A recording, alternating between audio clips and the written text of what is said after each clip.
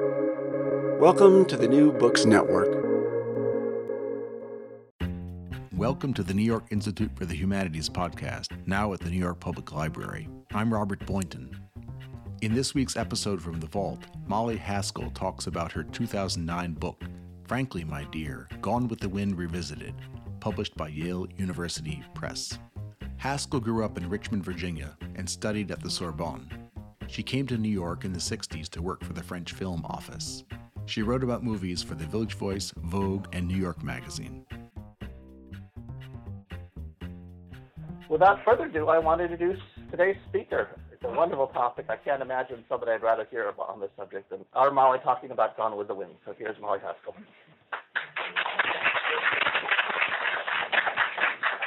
Normally, if I'm talking about a film, I ask everybody how many people have seen this film. But in this case, I'll say, how many people have not seen Gone with the Wind?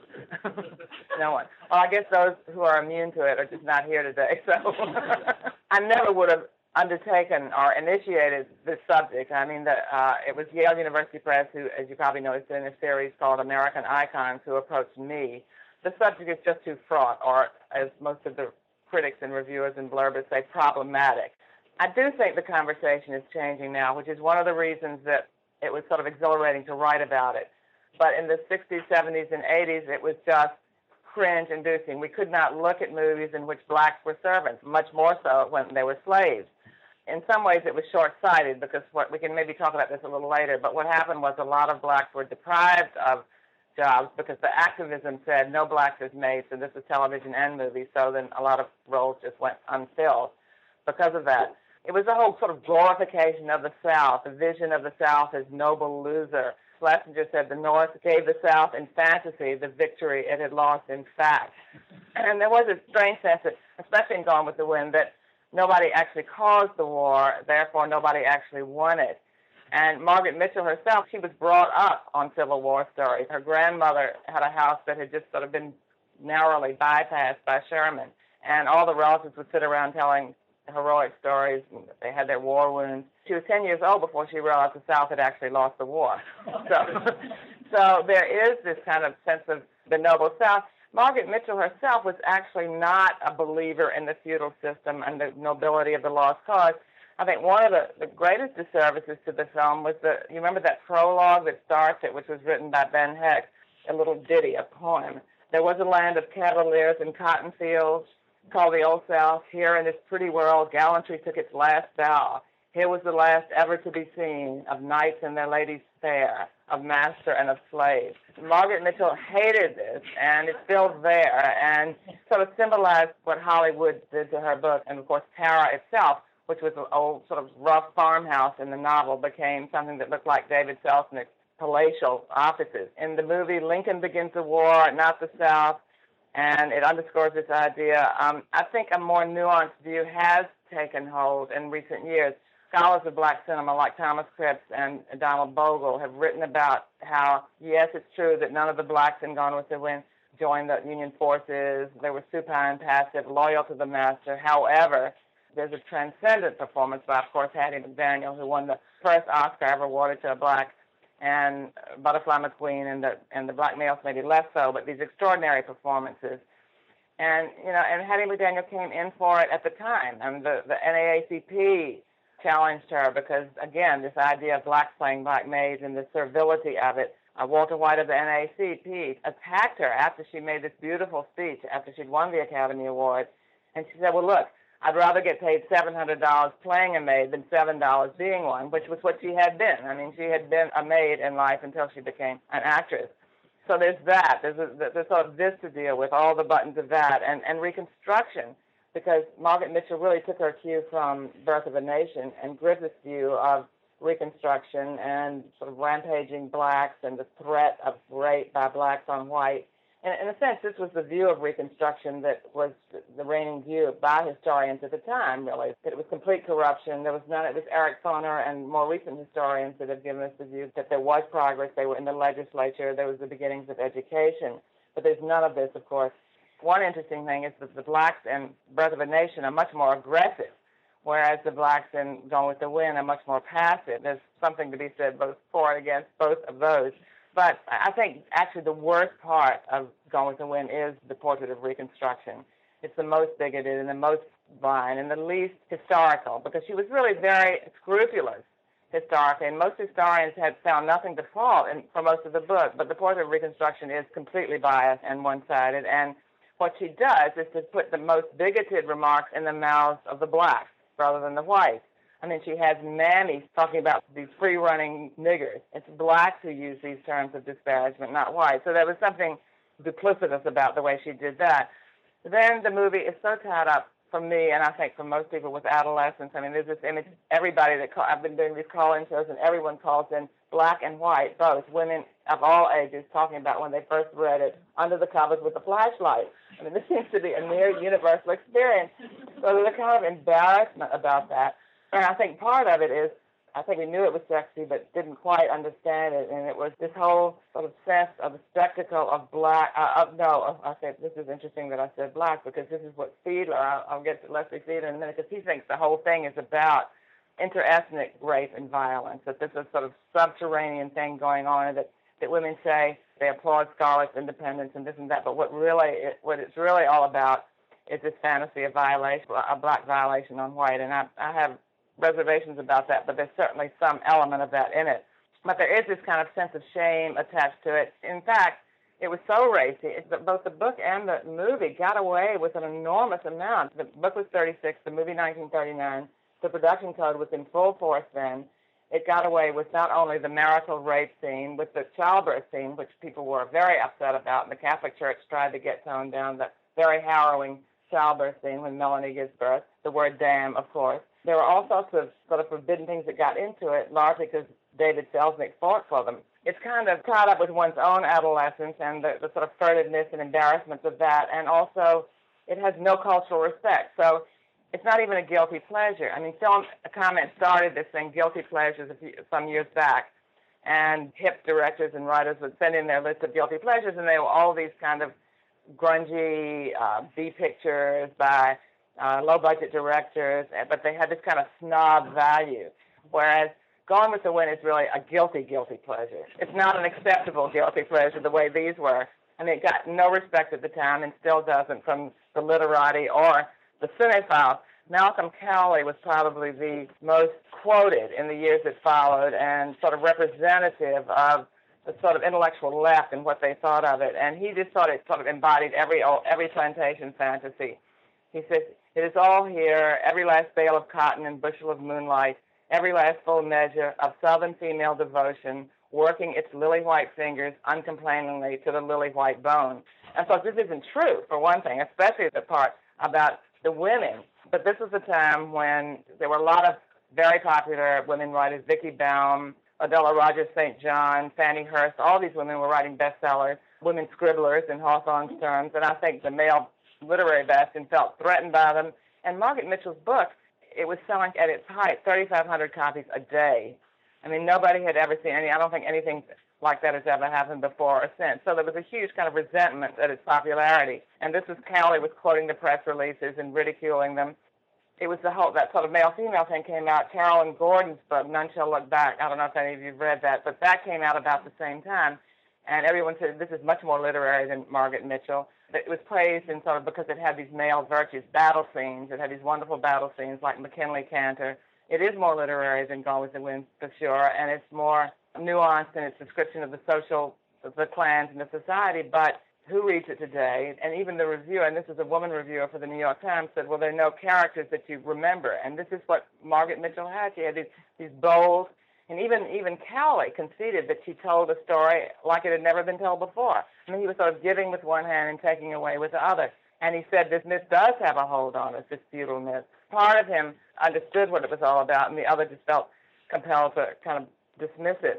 There were quite a few literary critics who did acknowledge that it was a well-told story, not only a well-told story, but historically accurate and exciting. And I think the way they dismissed it was by calling it women's fiction and romantic fiction, but it is differentiated from that in really interesting ways, which I'll get to when I talk a little bit about Margaret Mitchell. But the film critics were just as bad. I mean, the film critics, and Andrew Sarris, who's the author of The American Cinema and The Pantheon, the book that came out in 1968, and holds up pretty well. What's interesting is that 1939, of course, was the banner year for films, and he has this list at the top is the John Ford. These are all listed in order of preference by the auteurs. You know, this was the politique des auteurs at its height, and the idea of the directors being sort of the visionary author of the film. So the approved directors were all those directors whose vision did inform their film, which were directors' films, like the films of John Ford or Lubitsch. Ninotchka came out that year. Frank Capra's Mr. Smith Goes to Washington, and on and on and on. And down number 13 is Victor Fleming, Gone with the Wind, and The Wizard of Oz. Part of this was polemical, I think, but on the other hand, this is very strange, for this is a man who saw Gone with the Wind 44 times. It was Vivian Leigh, so there was a kind of clash between the heart and the head even then.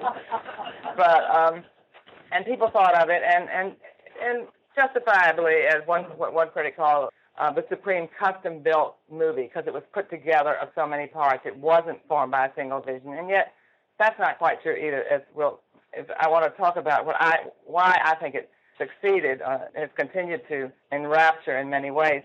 Graham Greene, who, like a lot of the early critics, was analyzing the medium, trying to figure out what it was, said that we have to accept popularity as a virtue.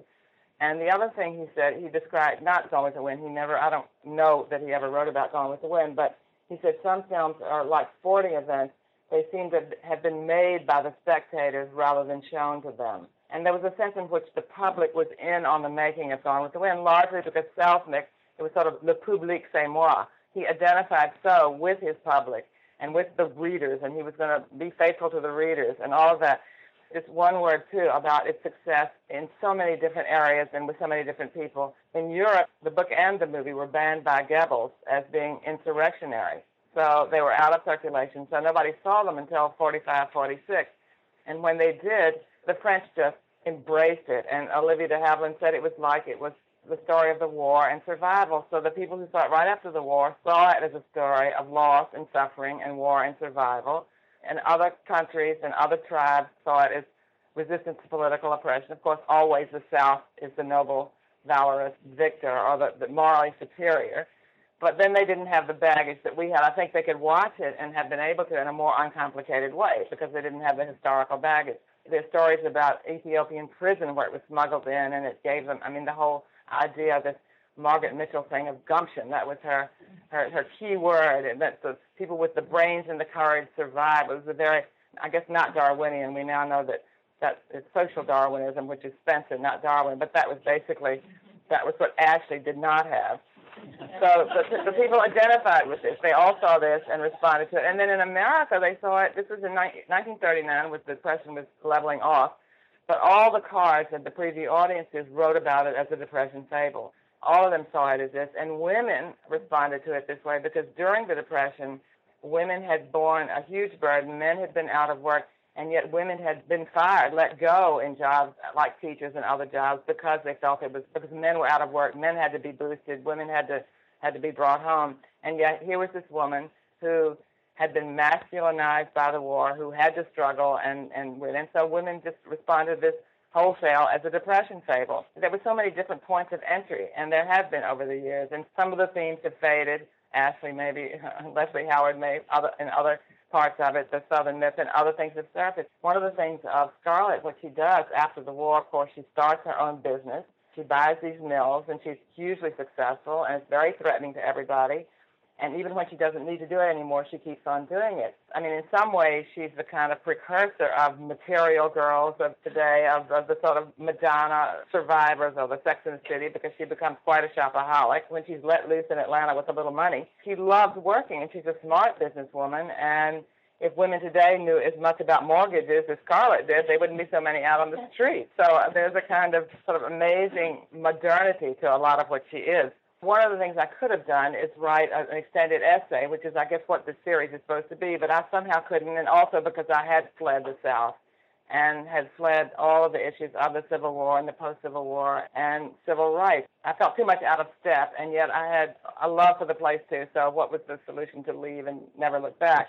So now was a chance to look back over the distance of time, so that appealed to me, too. One of the things that struck me is the strange overlapping madness, in a way, of three people, Vivian Leigh, David Selznick, and Margaret Mitchell. They were each, in fact, diagnosed at some point in their lives as manic depressive. They were wildly driven in ways that intersected. Selznick was completely manic. He was on bennies and gambling and eating peanut butter and up all night. And he was a kind of disorganized perfectionist, as one person called him. He had to be involved in every aspect of the production. And he also loved women. I mean, this is something just sort of unheard of in Hollywood today.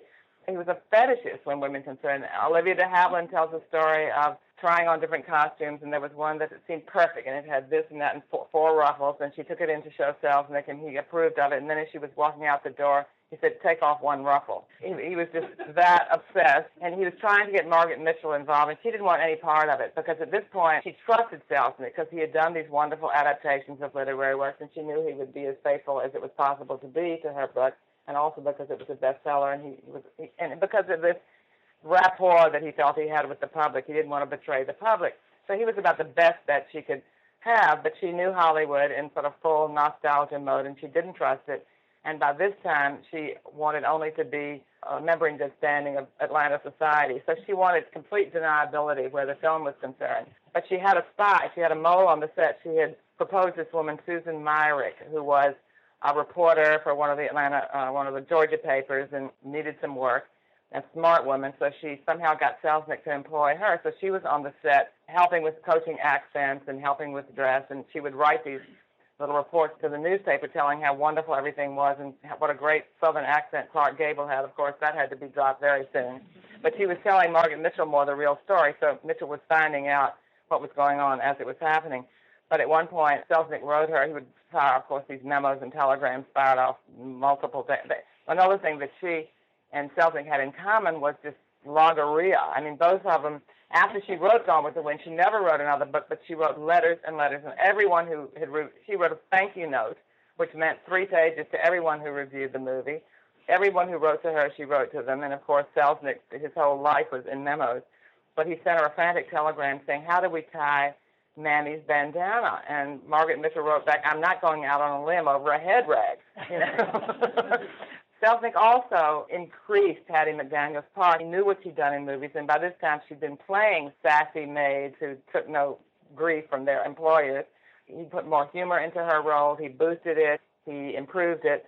The other thing he did was to fire Cukor and hire Victor Fleming. Now, in auteur terms, Cukor is way above Victor Fleming. But in this case, what Cukor had done, he had directed 4 of the best scenes in the movie, I think.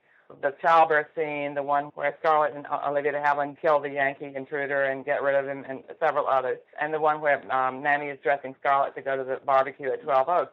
And they're wonderful. And I mean, they really do repay repeated viewings, unlike maybe some of the other scenes in the film. There is something nuanced and gestural in them that maybe is not in the others. But he was not a director of epics. He and Selznick had done Little Women and very stylish women's films. And there were other considerations too. Nobody has the whole story, but he fired him, and the 2 women pleaded with him not to because they loved him. He was a woman's director. But Clark Gable supposedly did not like him because he was one of the few openly gay directors in Hollywood, and Clark Gable wanted a man's director, somebody who would be more sympathetic to him. So Victor Fleming came in, who was a kind of action guy. In fact, in this new biography by Michael Swagwell, he says that Victor Fleming was actually the model for Clark Gable, because he was a real swaggering ladies' man, and Clark Gable didn't quite know who he was, and he was shaped just as much as any of the women by the Hollywood sort of emulsification project. So he was made into a kind of Victor Fleming, and he felt very comfortable with Fleming. And I think in some curious way, the combination works here, where, I mean, it's sort of unheard of. It's too many cooks. I mean, there were too many cooks. There were 15 screenwriters, which is another no-no, and including F. Scott Fitzgerald at one point. Sidney Howard was the official screenwriter, and I think he did do most of it.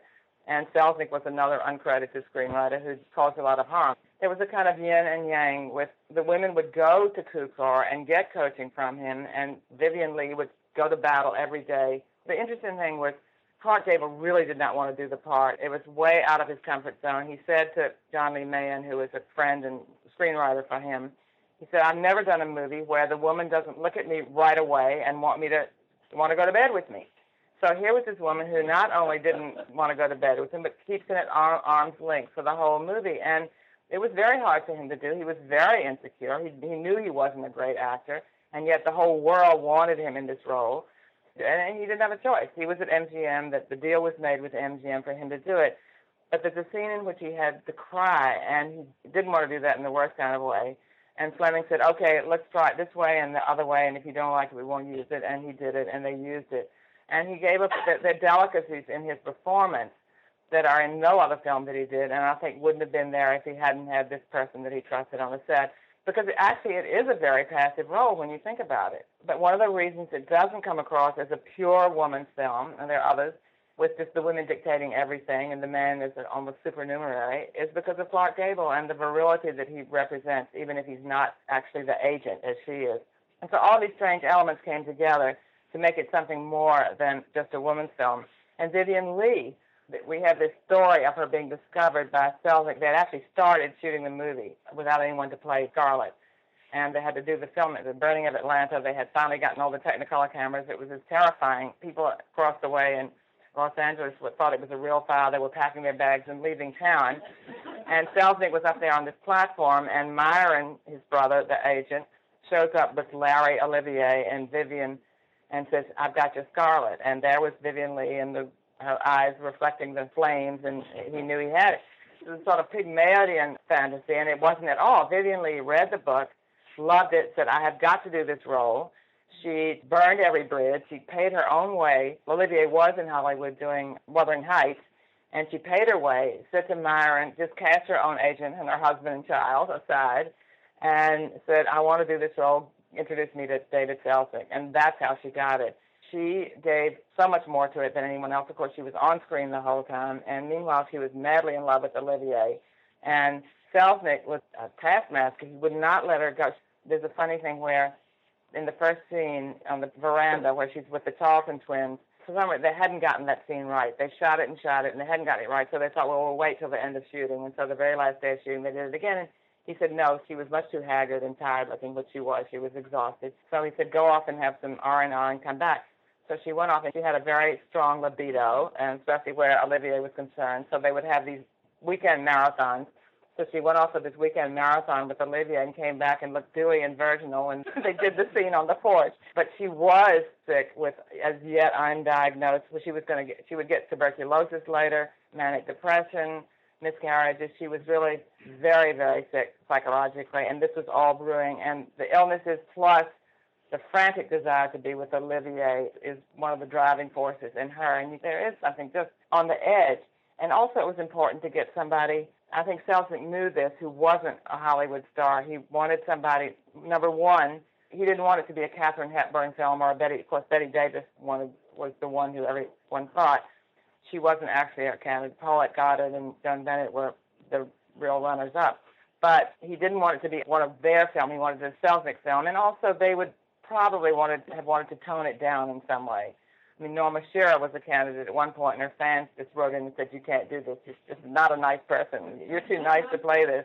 So an unknown could come without all this baggage, and Vivien Leigh allows herself to look ugly and ravaged and mean in ways. When you see Screen Test and Paulette Goddard trying to do it, she always looks like she's play acting mean, whereas Vivien Leigh really gets it. And I think she would have been a great movie actress, but she gave up her movie career to be with Olivier and to win his approval as a stage actress.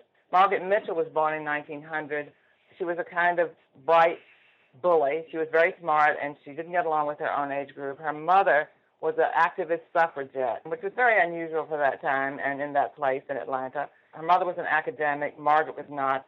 Her mother would pay her a dime to read Dickens or Tolstoy or the approved novels, and Margaret, when she was old enough, would read pornography. She had a huge library of Havelock Ellis, so she loved all this stuff, and partly this was just sort of in your face to her mother, but she really loved it, and she was interested in psychoanalysis. She went to Smith for 1 year. Her mother died young, interestingly, just like Ellen O'Hara in the book. Her mother was an activist and a do-gooder, and she was out helping in 1918 of the flu epidemic, and caught the flu from somebody she was tending, just as Ellen O'Hara was sick and died from tending the Slattery.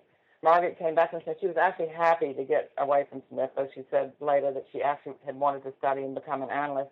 She was not an academic. She came home, and then she sort of came into her own as a flapper. And she had some wild years. Another parallel thing was she and Lee were both Anglo-Irish and both had been debutantes and rebels. She went to a dance where she danced inappropriately, and the Junior League then nixed her forever at joining the Junior League. And when Gone with the Wind, the premiere came and the Junior League threw a huge ball, she refused to go. So she had this huge rebel side to her. Also, she wrote for the Atlanta Journal, began to be very interested in the women not of her mother's but of her grandmother's generation, the ones who'd lived through the Civil War, and felt that she really was more at home in that time and with those people than she was in her own. And I think it's one of the things that gives it such immediacy because it doesn't feel like period, which is so unusual, I think, for historical romance and for Hollywood movies. I mean, period is very hard, particularly for Americans to do, though the major part of the cast was British, but she felt that so intense. She was so much into that. Then she had a series of, she'd always been a bit of a hypochondriac, plus had had a series of bad falls, horseback riding falls. So she married two men. To me, one of the most interesting things about Gone with the Wind is how unromantic Margaret Mitchell was. And David Selznick was the romantic. He's the one that changed the ending, so it had more of a kind of uplift. But she was very anti-marriage, though she did marry twice. The first one was a bounder and bootlegger, very similar to, if not as attractive as Rhett Butler. She actually took him to court for some kind of battery and possible rape. Her next husband was a milquetoast, but a very sweet guy and a good editor, named John Marsh, who worked for the Electric Power Company. They had no children. She was anti-children. In fact, one of the interesting things, Scarlett is unsympathetic enough in the movie, but in the book, she only has one child in the movie, but in the book she has three, and she's a horrible mother. She drinks while she's pregnant. Another similarity with Becky Sharp, who is the person that a lot of critics compared her to, though Margaret Mitchell swore that she had not read Thackeray before she wrote it. And then she does a kind of about-face, so she hides away writing this book in the 20s. She worked for the Atlanta paper and then had the accident and was homebound. So John started bringing her all these books, and she loved doing research anyway. Started writing the book in secret, was writing it during the late 20s. So she was not writing during the Depression, which was one of the interesting things. But when it came out, and it didn't come out until 36, it was seen as a Depression. But she wrote, and she swore that Melanie was supposed to be the heroine. And you always have to take what she says with a grain of salt. But the fascinating thing about Scarlett is how unusual she is almost in any terms, because in 1937, and I just happened to be looking at Dark Victory recently, and it just struck me because it's the same year or the year before, 38. And then Jezebel, no, I guess it's 39, Jezebel, 38. Betty Davis playing these two headstrong, spoiled women, Katharine Hepburn later in Philadelphia Story. There seemed to be an appetite at that time for headstrong women who get their comeuppance, who are brought to heel, and Scarlett sort of fits into this. And yet what's different about Scarlett from these others is she pays. There are consequences, and yet she's never brought to heel in that sanctimonious way that movie heroines are. She is unrepentant at the end. She never does this kind of about-face where she expresses guilt and sorrow. She's guiltless. She's completely guiltless. So she writes this woman who is a rebel and a renegade, and she creates this Rhett Butler who no one could see as anyone but Clark Gable. And then suddenly she wants to become a conventional member of Atlanta society. After making the movie, she just wants to retreat into her privacy. And she writes a letter to David Selznick saying, we here, it's sort of the royal Southern we now, we down here don't think Clark Gable is right for the part. I mean, of course, he's wonderful and this and that and the other, but he's not a genteel, aristocratic Southerner. We see Basil Rathbone, Frederick March, or Ronald Colman. And it's so wild because when you read this prose, this pulpy prose, I mean, she has wonderful, I mean, the pulpy stuff is just like any sort of the romance fiction, the cliche of women's romance fiction, where his rippling muscles rip against the well-tailored, I mean, it's always the well-tailored versus the rippling muscles. And you try to think of Basil Rathbone in this role. It's like she completely forgot what she'd written or disavowed it. It's like when Rhett in the end is leaving, she abandoned Scarlett in some sense. And that's why she suddenly becomes this big supporter of Melanie, and who I think actually is a more interesting character than maybe people have given her credit for. But this is now the heroine in her eyes. Scarlett is disavowed. Her inner Scarlett is disavowed. So when Rhett says goodbye at the end, it's Margaret Mitchell also saying goodbye. And yet in some way, I think people don't quite believe it, and it's why there's been this huge hunger to have sequels and prequels and follow-ups where they get together in the end, even though it's something Margaret Mitchell refused. When they actually asked her, people at Macmillan said, well, can't you make it a little more hopeful? She said, oh, I'll do whatever you want, but I won't make it a happy ending. So she absolutely didn't want that, and she was herself an opponent of marriage. And I think this is what is intriguing, and maybe in some sense, one of the reasons why it does last is because there's something unresolved about it. Just as she said once that Appomattox never settled anything, and Gone with the Wind doesn't settle anything. There's all this sexual intention and hostility and interesting, frustrated desires that are never quite brought home in the way that, say, women's fiction or women's romantic fiction usually does.